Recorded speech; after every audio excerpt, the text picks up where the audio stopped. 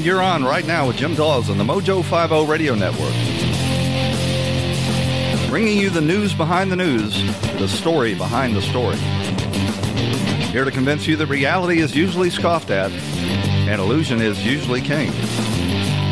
We're streaming live on iHeartRadio and available as a podcast on iTunes, TuneIn, Spreaker, and Spotify.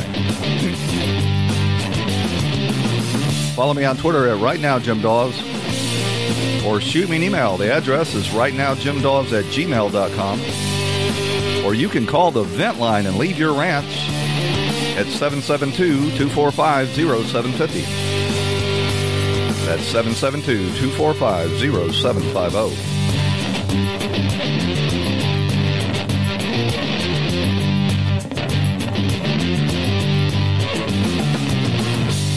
Well, I want to start today's show by giving a shout out to Lori in New Mexico.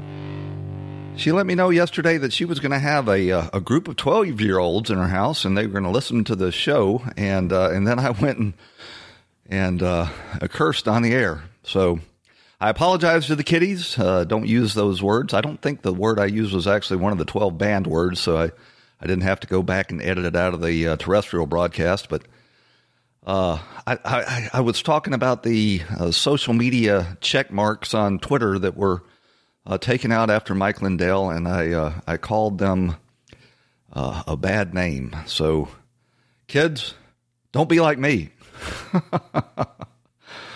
But I look forward to meeting Lori and all of the jackholes when we get around to rescheduling the MojoCon. I'm looking forward to that.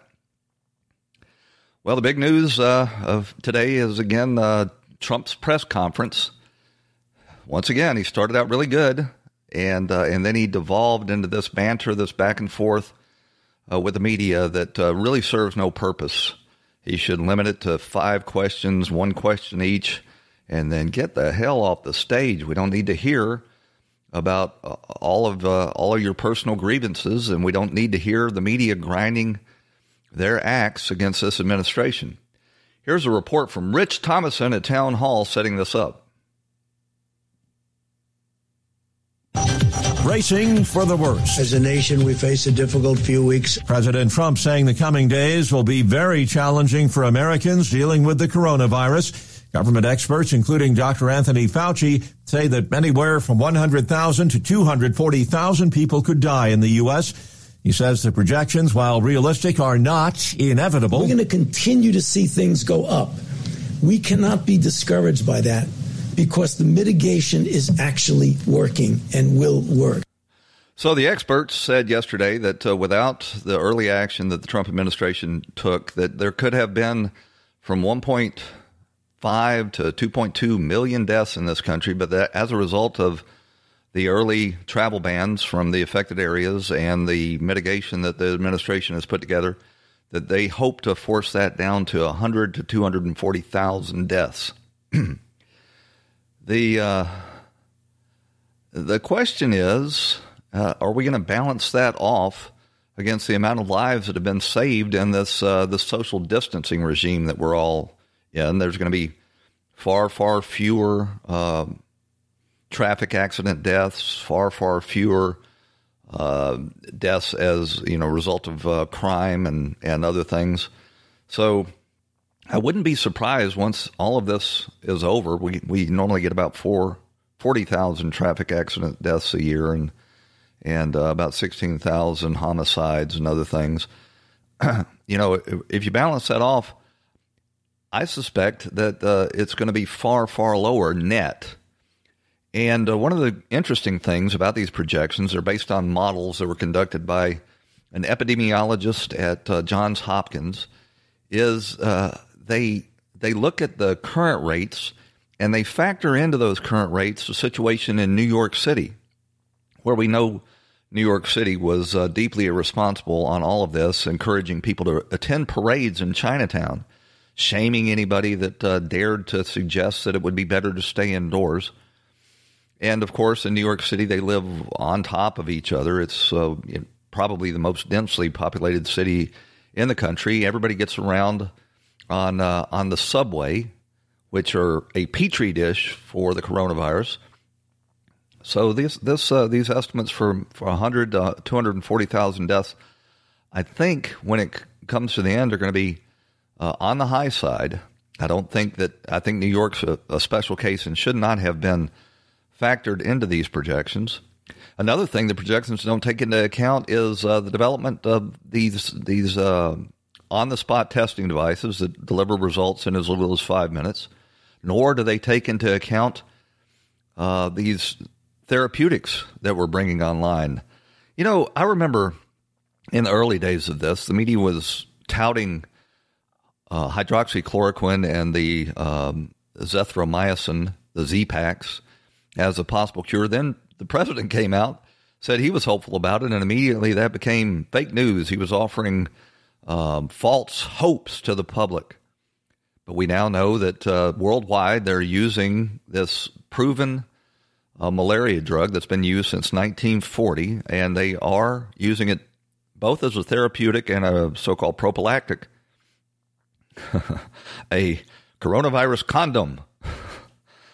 And it is having the desired effects.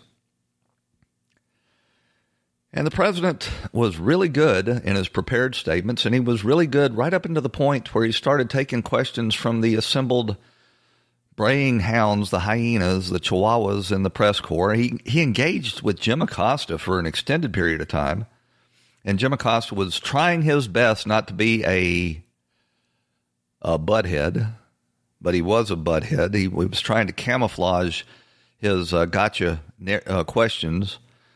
And Trump engaged him, called him Jim, gave him a lot of time. And let's see, do I have a clip from that? No, I don't. At one point, one of the media asked Trump if he thought impeachment was a distraction. Recently, Mitch McConnell in the Senate pointed out that in the early days of all of this, the Democrats had entirely bogged down our Congress in their impeachment frenzy. And while they were busy doing that, the president was, in fact, attempting to address the crisis. And one of the reporters asked Trump about that. Mr. McConnell had a line today. He was on Mitch McConnell, yeah. He said that impeachment diverted the attention of the government. Do you think that in any way, this was happening and building at the same time, did it divert your attention or your team's attention or the vice president's attention? Well, I don't like to think I did. I think I handled it very well, but I guess it probably did. I mean, I got impeached. I think, I certainly devoted a little time to thinking about it, right? So, but think of it. It was a hoax. It was a total hoax. And when you think that I got impeached only because they had a majority in the House, they didn't get one Republican vote. 196 to nothing. Not one Republican. I don't think it's ever happened. The Republicans stuck together, and they stuck together in the Senate 52 to a half. So, when you say that, yeah, I think it took a lot of, I see them going and saying about speed. Well, they probably illegally impeached me in the sense that if you look at the FBI today. So that clip or that response to the question goes on for about another 3 or 4 minutes. And that's what I'm talking about. The president is doing the right thing. He's being transparent. He's coming to the nation every day, giving them updates. But this getting bogged down and sidetracked on old grievances is not helpful, and it doesn't put him in a good light. This is not the time for that. I know the president can't control what questions the media ask, but he should have responded to that question with a short soundbite. He should have pointed out that while the virus was in its early state, the House Intelligence Committee, led by Adam Schiff, had been hijacked entirely as an impeachment committee. So when they should have had their eye on what was going on in China and listening to the intelligence reports, the impeachment committee was not even on the job. They weren't even concerned with those kind of things. And Jim Acosta, in his question, tried to paint the president in a corner. He's pursuing this narrative that Trump acted too late, when in fact, the most effective action that any nation has taken on the face of the earth were those early travel bans, because the president wasn't afraid to be called a xenophobe, and did what was right for the American people. Those travel bans were why, we had time to get on top of this, while Europe is absolutely being hammered by it because they did not institute travel bans. The United Nations and the World Health Organization criticized Trump for doing that. The Democrats were all out calling him a racist and a xenophobe and said this was going to make matters worse. To this day, the New York Times is writing in its pages that, our attempts to secure our border are actually counterproductive to the response to the virus, which is absolutely asinine and totally 180 degrees opposite of reality. At one point in the conference, Dr. Fauci actually admonished Jim Acosta for taking sound bites out of context and warned him that he was stoking misinformation. The mainstream media is constantly attacking Fox News, saying that that they downplayed the significance of this virus in the early days. You can go on the pages of the New York Times or the Washington Post or MSNBC or CNN and find example after example of them criticizing the president for taking this early action, which gave us a fighting chance. Didn't put us in the same boat as Europe and South Korea and other countries. At one point in the press conference, the president brought up another $2 trillion spending bill. This one is to be focused on infrastructure. And this has been something that he has been trying to do. It's something that the country desperately needs to upgrade our infrastructure. So much of our budget has been hijacked by worthless social justice and Green New Deal type projects. He said at one point that, the money wasn't going to be used for any of that foolishness. But of course, if you're going to get it through the Congress, they're going to want their cut. The Democrats control the House of Representatives, and they're going to want their pork. Similar to what these billions and billions of dollars that they sent out in this recovery package that had absolutely nothing to do with the recovery for this crisis. But the president also touched on the oil crisis that has been triggered as a combination between a price war between Saudi Arabia and Russia and now the lack of the demand. He pointed out that we've got oil tankers just adrift at sea, have nowhere to deliver their cargoes because the market is down so much. And if you really want to do something to help the economy in the short term, what we need to do is protect our domestic energy production and our industry and the jobs. It's the strongest, most vital segment of our economy right now. And I don't want to raise gases at the pump. I'm enjoying paying so much less than normal. The price now at the pump down here in Florida is about $1.90. If current trends continue, the president pointed out that it could drop to under $1 a gallon, prices we haven't seen since the 1950s. But the president was asked about the crisis in the oil industry, and here's what he had to say.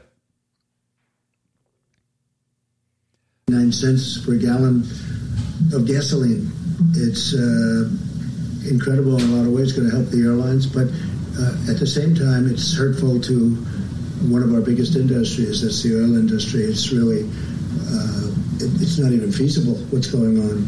So I spoke to President Putin about that. I also spoke to the Crown Prince about that, Saudi Arabia. And now I think, they're going to get together, and we're all going to get together, and we're going to see what we can do, because you don't want to lose an industry. You're going to lose an industry over 1,000. Man, these press conferences could be so much better if the president just focused on his strengths, managing the response and the economy and other things that, where he's strong and the American people appreciate it. But, getting bogged down with these old grievances and barking back at the chihuahuas in the media is not helping anybody. And it's not helping his reelections efforts either. I can tell you some of the people that are watching that have got to be saying, this is not good. At the same time, he's got old Joe Biden trapped in his basement. He should be highlighting the difference between a hands-on, can-do manager and old Joe that, is a lifelong politician. We got to run out to a break. When we come back, we're going to take a look at the star of yesterday's presser, and that is Dr. Deborah Birx. Stick with us. We'll be right back. Mojo.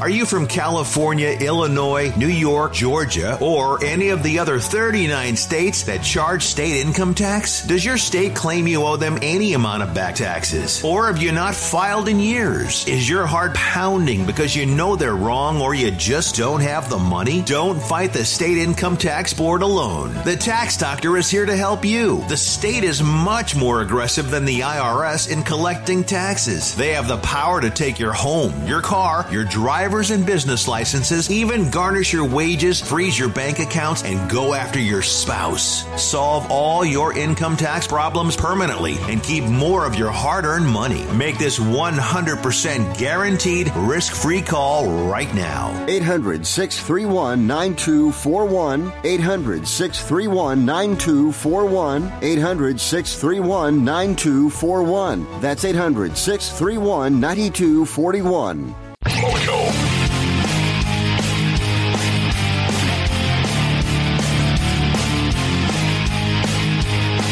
Boy, watching these press conferences when Dr. Deborah Birx steps up to the microphone really lets you understand why they brought this woman back from, I think she was doing work in Africa, and put her in charge of the coordination efforts for the vice president's task force.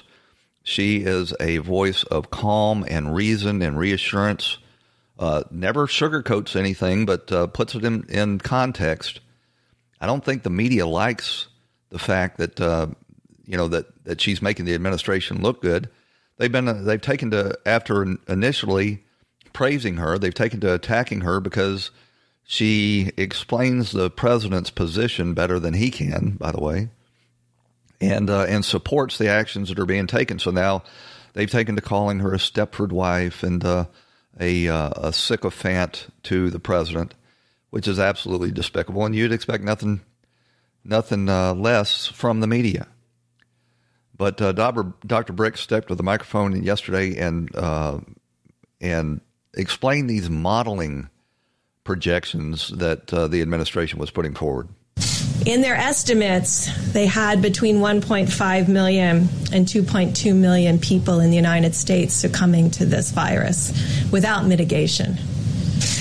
Yet through their detailed studies and showing us what social distancing would do, what would happen if people stayed home, what would happen if people were careful every day to wash their hands and worry about touching their faces, that what an extraordinary thing this could be if every American followed these. And it takes us to that stippled mountain that's much lower, a hill actually, down to 100 to 200,000 deaths, which is still way too much. And she goes on to point out that these models are based in part on the experience in New York. I think that's an outlier and should probably be treated as such. But, this idea of not touching your face, I don't know about you. I'm finding it pretty impossible not to do that. It's just such a natural thing to do that I don't see how anybody's not touching their face. She also went on in that news conference to point out that part of the reason that, the health service in the United States didn't get engaged sooner is because of all the misinformation coming out of China. I couldn't find a clip of this, but this is a quote. "I think the medical community interpreted the Chinese data as that was serious but smaller than anyone expected." Originally they were saying that they had lost 500 people and all of that. We now know that that's false, and we're still getting false information. But she went on to say, "Because I think probably we were missing significant amount of data," and there's no doubt about that, not only were we missing significant data, but a lot of these bureaucrats in Washington were basing their actions on Chinese reports as if you could trust anything that was coming out of the communist dictatorship.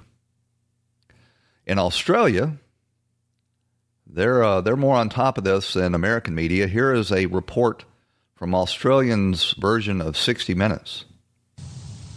From the very beginning, throughout December, it was spreading, and we now know it was spreading human to human. But the official line of the Chinese government was that this was all related to an animal market, and once they closed the market, it would all go away. Did they know differently at that time? Absolutely. Because they were seeing cases coming into the hospitals that had nothing whatsoever to do with that animal market.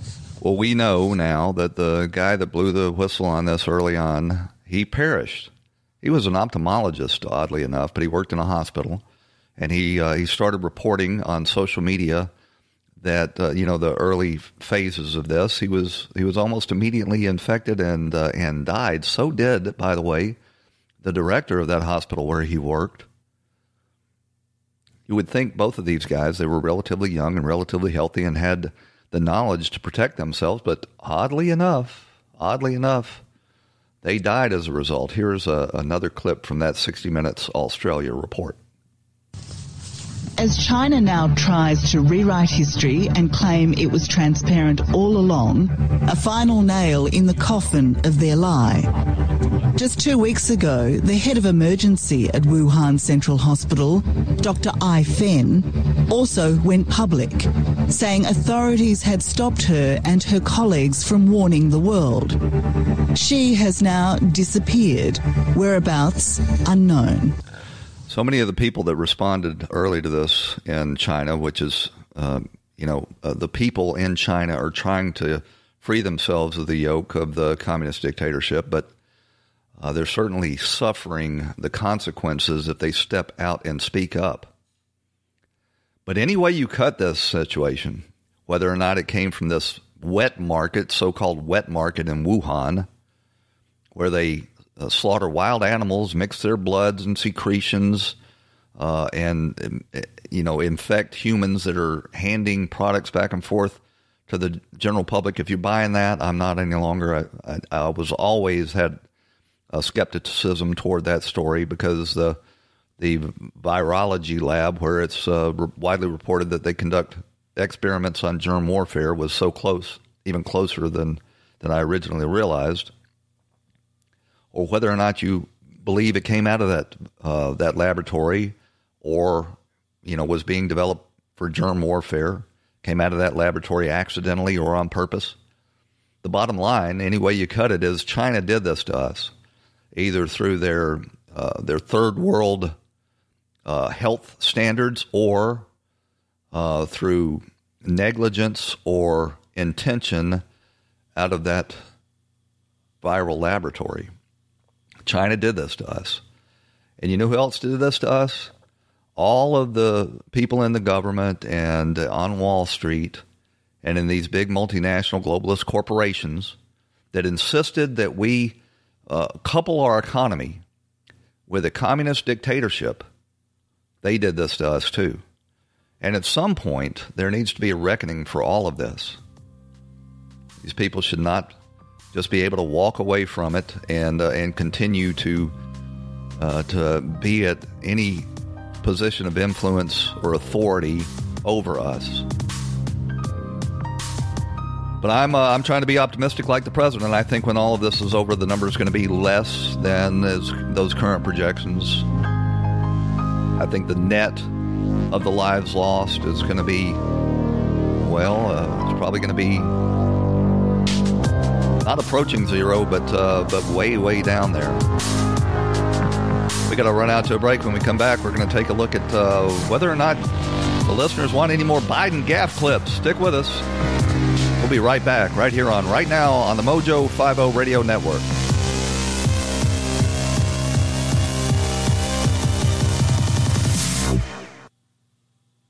This episode is sponsored by Schwans.com. What are you having for dinner tonight? Good question. Schwann's Home Delivery has a solution for you. Stock up your freezer with high-quality frozen foods like premium meats and sides, delicious ready-made meals, ice cream, and more. No subscriptions, no memberships, just a friendly yellow truck that's been delivering food for almost 70 years. Listeners of this show get a special deal. Get 20% off your first order with code YUM20. Check out schwans.com/YUM for details. Let's make Vision Zero a reality in D.C. Almost half of D.C.'s traffic fatalities come from impaired driving. These deaths are 100% preventable. Don't let impaired driving ruin your holiday. Always have a plan for a sober ride. Never drive impaired. D.C. police are arresting drunk and drugged drivers. Drive sober or get pulled over. A message from the District Department of Transportation and Metropolitan Police Department.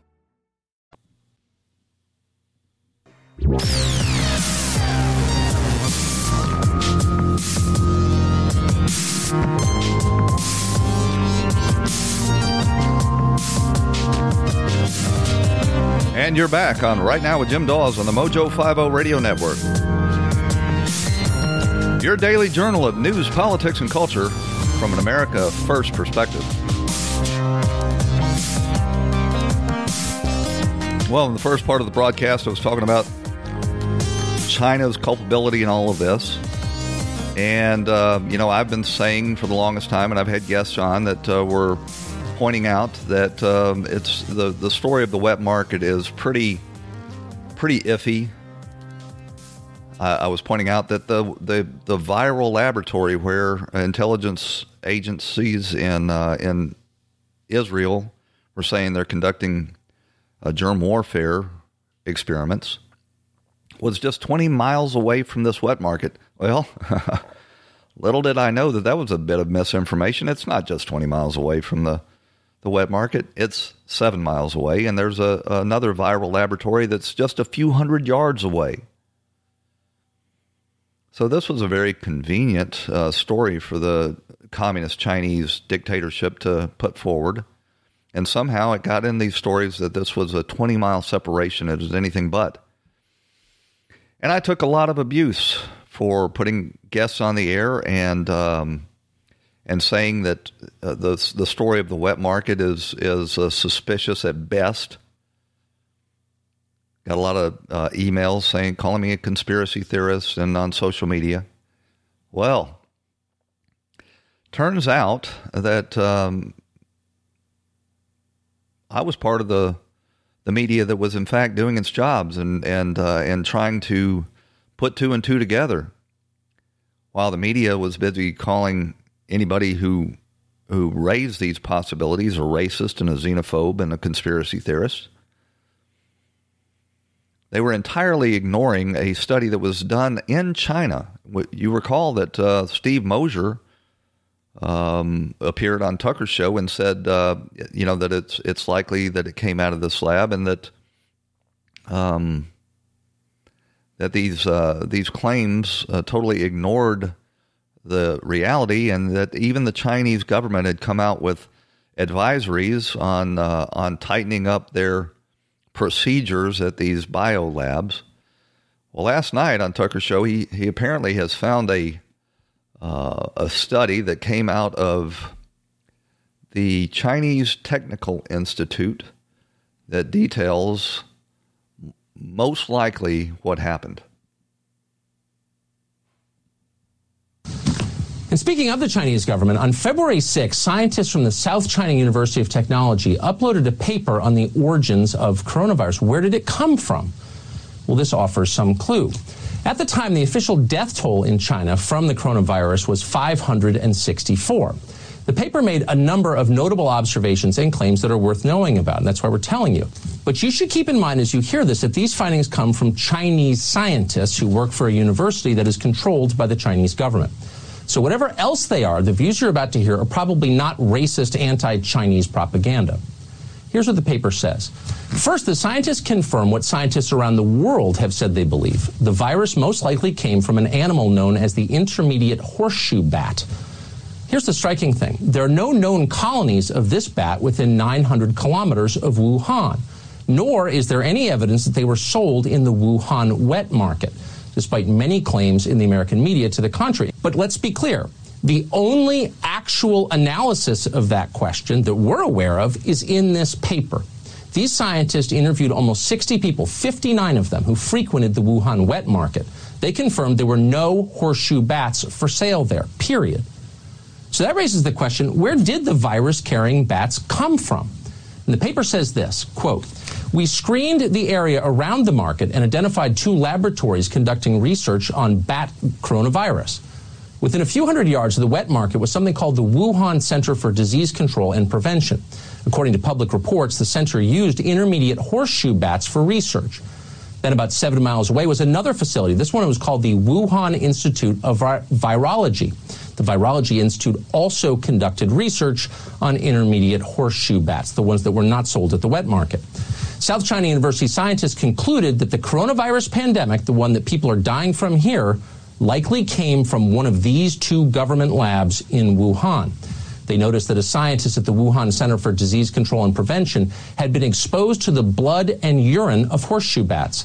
They also suggested that infected tissue samples from research animals may have wound up in the Wuhan wet market. And they ended the paper this way, quote, "The killer coronavirus probably originated from a laboratory in Wuhan. Safety levels may need to be reinforced in high-risk biohazardous laboratories. Regulations may be taken to relocate these laboratories far away from city centers and other densely populated places." End quote. How's that for interesting? Now, this paper has been online for nearly 2 months, and so far it has been virtually ignored in this country. Almost nobody in American journalism has dared to write about it. The few who have were immediately attacked as dangerous conspiracy theorists. And I'm one of them. So if you're relying on the Fifth Estate in this country to give you unvarnished news or even information you need to protect yours and your family's health, well, you're SOL. Fox News and Tucker Carlson and a lot of the alternative media are where you're going to get the actual news. So I'd just like to say to these people that were sending me emails telling me stop sowing hate and division, these people that were tweeting at me, that I was a conspiracy theorist, what do you got to say now? This report was not, from Alex Jones or InfoWars, which I don't traffic in. This was from the Chinese Institute of Technology, and they say quite clearly that it's most likely that it came out of one of these viral labs. Now, if you want to call me a conspiracy theorist, I will say this: the characteristics of this virus are something like we've never seen. That's why it is doing so much damage worldwide, killing so many people. This virus infects, and most people will not even show any symptoms of it while they're highly contagious. This virus has got a so-called R factor, the contagion factor, 5 times that of these previous coronaviruses, SARS and the swine flu and others. And yet it has a very high mortality rate as well. So I'm just saying, if you were actually designing a virus to conduct germ warfare, you couldn't do much more, you couldn't engineer a much more deadly virus than they've got here. The U.S. Navy is reporting that they've got an infection on one of their aircraft carriers. I think service-wide they've identified about 600 infected service members. That's probably just a tip of an iceberg because they're not testing everybody. They only test people if they're showing symptoms. But there's a Navy carrier, the name of which escapes me right now, that has identified about 80 sailors on board that have the coronavirus, and this is being considered a major, threat to our preparedness. Here's a report from Reuters. The captain of a U.S. aircraft carrier is pleading for help as the coronavirus spreads on board his ship. In a letter dated Monday, he describes a bleak situation on the USS Theodore Roosevelt as more sailors test positive. U.S. officials confirmed the contents of the letter to Reuters on Tuesday, where Captain Brett Crozier wrote that the carrier lacked enough quarantine and isolation facilities and called for decisive action. He said, quote, "We are not at war. Sailors do not need to die. If we do not act now, we are failing to properly take care of our most trusted asset, our sailors." The Navy puts the ship's complement on board at around 5,000 people. U.S. officials, speaking on the condition of anonymity, told Reuters that nearly 80 people aboard the ship have tested positive. However, the Navy still declined to confirm exactly how many people had been infected. U.S. Defense Secretary Mark Esper told CBS News on Tuesday he had not yet read the letter in detail, but it was not yet time to evacuate the carrier. I don't think we're at that point, Nora. We were moving a lot of supplies and medical assistance out to the carrier in Guam. We were providing additional medical personnel as they need it. I'm pleased to report that none of them are seriously ill. The carrier was in the Pacific when the Navy reported its first coronavirus case a week ago. It has since pulled into port in Guam, a U.S. territory in the Western Pacific. Admiral John Aquilino, head of the U.S. Navy's Pacific Fleet, has told reporters they plan to begin taking sailors off the ship on a rotating basis. The Roosevelt is just the latest example of the virus's spread throughout the U.S. military. As of Tuesday, more than 600 active duty service members have tested positive. So am I surprised that they've got a coronavirus infection on a U.S. Navy ship? Absolutely not.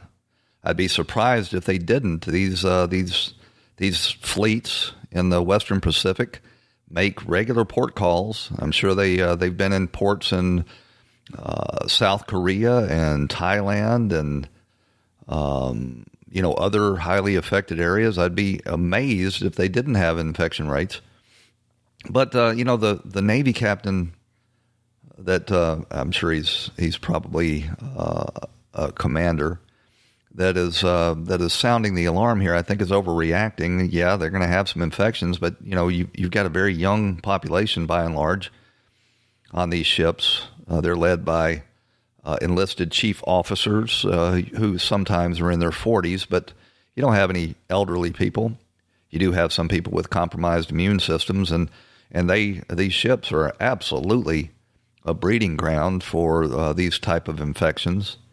You actually have some people that are hot bunking while one of them's on watch, the other is getting some rack time, and when they change watches, they get right in the bed that the other sailor came out of. I'm not sure that they're hot bunking on these carriers, but that is not an uncommon practice in the Navy. But I think the captain, I understand he's taking care of his crew, and that is his responsibility. But unless somebody starts getting so ill that they start having to be hospitalized, I think that this is not as big a problem as it could be otherwise. Talking about pulling into the ports in Guam, the last thing you want to do is bring the virus ashore. Guam is a very populated island with a lot of, mainly civilians. I don't know why they wouldn't take it over to Diego Garcia, which is an entirely U.S. military-occupied island in the Indian Ocean. But, while I love my Navy, where I served, I think that our military is going to be on top of this and able to keep our sailors and service members healthy. While we're on the topic of naval ships, you might recall that this week we sent U.S. Navy hospital ships to New York and Los Angeles. They're going to take on the overflow from these hospitals that are not infected. Ideally, I'm sure that at some point the infection will get into those ships as well. But we're reminded of a clip from earlier this week when Rachel Maddow, who, if you want to talk about somebody that really traffics in conspiracy theories and misinformation, had this to say on her show. I think this was last Friday.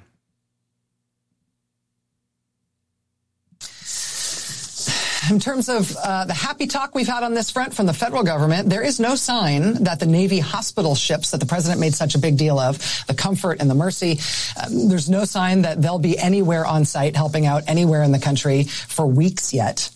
The president said when he announced that those ships would be put into action against the COVID-19 epidemic, he said one of those ships would be operational in New York Harbor by next week. That's nonsense. It will not be there next week. So has Rachel Maddow issued an apology or a retraction or even a correction? No. That's not the business they're in. They like to sit on their sets and call everybody else conspiracy theorists, while they themselves put out a just nightly show made up almost entirely of misinformation and conspiracies.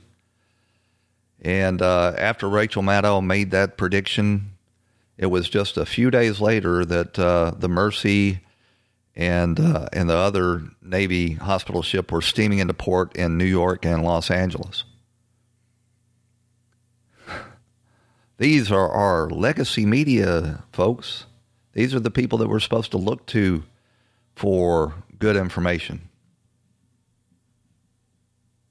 Hey, let's take a quick break and we'll be right back.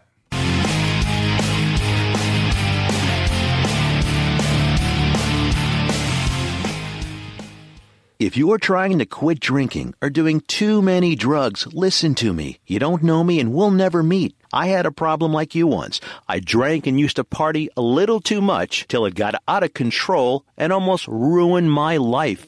I realized I needed help to fix my problem before it totally destroyed me. If you've tried to fix your drinking and drug problem and you know you can't do it alone, you need to call the National Treatment Advisors. They'll immerse you into a 30-day program to replace your old habits with new habits and totally change your life. And if you have PPO private health insurance, the entire program may be covered. Fix your problem right now before it gets any worse. Get clean. Call now and learn more. 800-957-6209. 800-957-6209. 800-957-6209. That's 800-957-6209.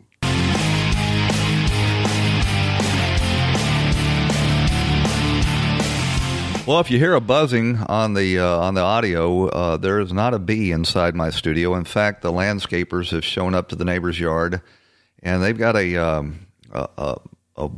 blower that sounds like it's powered by a dragster engine, and they're right outside the window here. So I apologize if you're getting any bleed over of that buzzing noise. So on yesterday's show, I was doing one of my favorite things, playing a Joe Biden gaffathon, and I asked, whether not the listeners were getting sick of hearing this, and I got a pretty good number of emails and social media posts saying, yes, we are getting tired of that. You should limit it to, the most egregious Biden clips. And I also got a goodly number of people saying, no, we love the Biden clips, keep it up. So I'm going to dial back on my Biden clips, but I'm not going to stop them entirely because they're just too good. They're delicious. Think about this guy. He's been in government his entire life. So all of the messes that Trump inherited, he had a direct hand in, either in the Senate or as vice president. And now the establishment and the Democrat Party, after should have learned their lesson from nominating Hillary Clinton, have once again turned to one of the establishment sellouts to be their champion. And Biden is issuing these gaffes from his basement on a regular, nonstop basis. And think about this. How many hours a night do you think Joe Biden is sleeping? How many hours of sleep do you think he's getting? How much time does this guy have to prepare and study, and get ready for these television hits? He's now taken to doing edited podcasts because they're trying to control, this gaffathon before it gets any worse. But in spite of the fact of being well rested in his home, plenty of time to study, he can't seem to make sense of what's going on around him. And with my apologies to the people that are tired of hearing the Joe Biden gaffes, here is Joe Biden appearing on CNN yesterday. Says we have to do three things quickly. One, get more tests out there to find out who has the coronavirus. Mm-hmm. You had Vice President Pence saying several weeks ago there'll be 4 million tests out there. We're nowhere near that now. In addition to that, we have to make sure that we're able to follow, like they did in South Korea, which brought down the numbers, follow those who are infected, who they had spoken to, who had they not spoken to, who they had come in contact with, so we can track it back down so it doesn't re-erupt. And but you notice most of the states are moving in that direction now, Tennessee and others did today. And I think that's going to be where we're going to end up. We'll come back to your point about this. So he's got 3 points, but he can only remember 2. And he's, again, second-guessing this whole testing regime. You know, you can't test, Joe, if you don't have the virus. And China would not allow us to get our hands on one of these viruses or visit, their labs so that we could study it. So we were left at a disadvantage by your good buddies over in communist China, the same communist China that gave your son, Hunter, a drug addict and a reject from the United States Navy, $1.5 billion in an investment fund on which he will take millions of dollars of fees from now on. All this guy has to do, Joe Biden, is sit in the back seat and second guess the guy that's driving this response, the president. And he can't get his facts straight. He can't be helpful. He can't, offer any constructive ideas. But they're going to try to limit his access to the media now. They've got him on these edited podcasts. He had this YouTube briefing, town hall, where he just got under 1,000 people watching live. We got new polls that show that on the response to the virus and on his management of the economy, Joe Biden weighs in at 43% compared to 45% for President Trump. So Slow Joe is not faring well, despite the fact that he's hiding in his basement, getting lots of sleep and plenty of time to get ready for these television hits. So on yesterday's show, we talked a lot about this response to Mike Lindell and the other CEOs and heads of these companies coordinating or responding to the call to private industry to become part of this solution, and how all of these reporters and social justice warriors on Twitter started criticizing him and claiming that it was unconstitutional for him to mention the Bible. When he was called to the podium, CNN cut away from his talk. And all of this was, of course, because he mentioned the Bible. And you just couldn't wrap your mind around how cynical and really mean-spirited people would have to be to criticize somebody because they cited the Bible at the same time they were using their faith to guide them in making sacrifices for themselves and their employees in response to this crisis. Well, Mike Lindell appeared last night with Lou Dobbs over there at Fox Business, and he's not taking it sitting down. Tell you what, I heard Jim Acosta attack me too, and he was 10 feet from me in the Rose Garden. This is just evil, Lou. This is evil. I was talking to the president. I said, Mr. President, you doing these press conferences. I said, I've had friends of mine that are on the left. And here I showed him one of my texts. It says, Mike, I'm not a big fan of President Trump, but God bless him. He is doing an amazing job. I think he's turning me. These are the real people that are seeing now that this president has done the best man in charge for such a time as this. It's just those newscasters, those journalists and we know who they are. And I'm going to say it, CNN, what they did to me, I'm sorry. I put out a message of hope to the country that God had given us grace on November 8, 2016 for such a time where a nation had turned his back on God. And we've got And right now, we're part of this big revival. We can sit at home and we can go there, get back in the Word with our Bible, spend time with our families, and everybody pray that we have this great administration that can make some decisions to get us through this. And, I'm appalled by the journalists that I see there. I used to think, are they really that evil? Well, yes, they are. So if you want to know what's coming next, you can just get ready for it. Pay attention. Mark this point. I predict that the left is going to start going after Mike Lindell's company, MyPillow. They are going to start fomenting lawsuits from his employees that will say that, Mike Lindell is posting encouraging messages from the Bible on the walls in his office and his factories. And they're going to accuse him of religious discrimination and a bunch of other things. Whenever somebody raises religion or anything like this, the left attacks.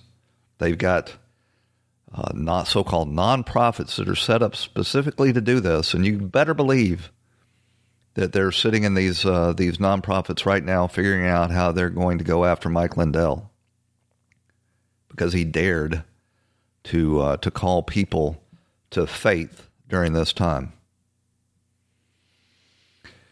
I'm no big fan of Andrew Cuomo. He's being talked about now as taking over the nomination from Joe Biden.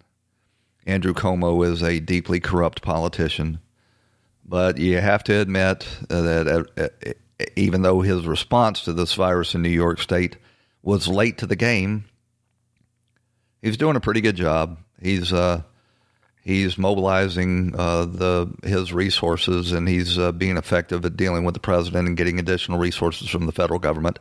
And he's out there, being seen and encouraging people. I can't really fault him for his response. I can fault him for a lot of other things, but his response to this crisis has been pretty on point. Now we're learning that his little brother, Fredo, who I actually also have no affection for, his little brother Fredo, I shouldn't call him that in this case, his little brother Chris Cuomo over at CNN has been infected with the coronavirus. And here is a clip of Andrew mentioning that. My brother Chris is positive for coronavirus. Found out this morning. We're running out of time, and I don't want to play all that clip because I want to get to this clip. This is a pretty entertaining back and forth that Andrew Cuomo and Chris Cuomo are having over there in CNN. Andrew Cuomo, the governor of New York, is about 15 years older than his younger brother, and they're having a pretty interesting or entertaining, I should say, back and forth on their interviews.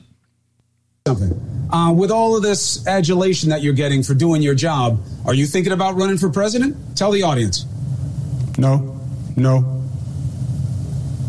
No, you won't answer? No, I answered. The answer is no. No, you're not thinking about it? Sometimes it's one word. I said no. Have you thought about it? No. Are you open to thinking about it? No. Might you think about it at some point? No. How can you know what you might think about at some point right now? Because I know what I might think about and what I won't think about. But you're a great interviewer, by the way. You're a great interviewer. We're running out of time, and I want to get at least part of this clip in. I was doing what I do for my family, which is make my mother's sauce. She taught me how to make the sauce, which is something that is very coveted. And she said, I can only teach he, not she, he who will carry it on best. And you will see the B-roll of me cooking. My mother called me and said, and I was listening to one of her favorite songs, Andrea Bocelli, and you'll see I had a picture of her behind me, as I always do when I'm cooking in the kitchen. I always have a picture of my mother there to remember our bond and how I care for her. So, I'm no fan of these guys politically, but, it is good to see their affection for one another and going at each other on the air. I think it's making people realize that Andrew Cuomo is a much better candidate than Joe Biden will ever be. Well, that takes us to the end of this edition of Right Now. I want to thank you for joining us and invite you back here again tomorrow, right here on the Mojo 50 Radio Network. This episode is sponsored by Schwans.com. What are you having for dinner tonight? Good question. Schwans Home Delivery has a solution for you. Stock up your freezer with high-quality frozen foods like premium meats and sides, delicious ready-made meals, ice cream, and more. No subscriptions, no memberships, just a friendly yellow truck that's been delivering food for almost 70 years. Listeners of this show get a special deal. Get 20% off your first order with code YUM20. Check out schwans.com/YUM for details. Need an extra hand with dinner? Just ask your connected home device to fill your pasta pot, and Delta Faucet Voice IQ technology will fill it with the perfect amount of water. Visit deltafaucet.com/voice IQ to discover more.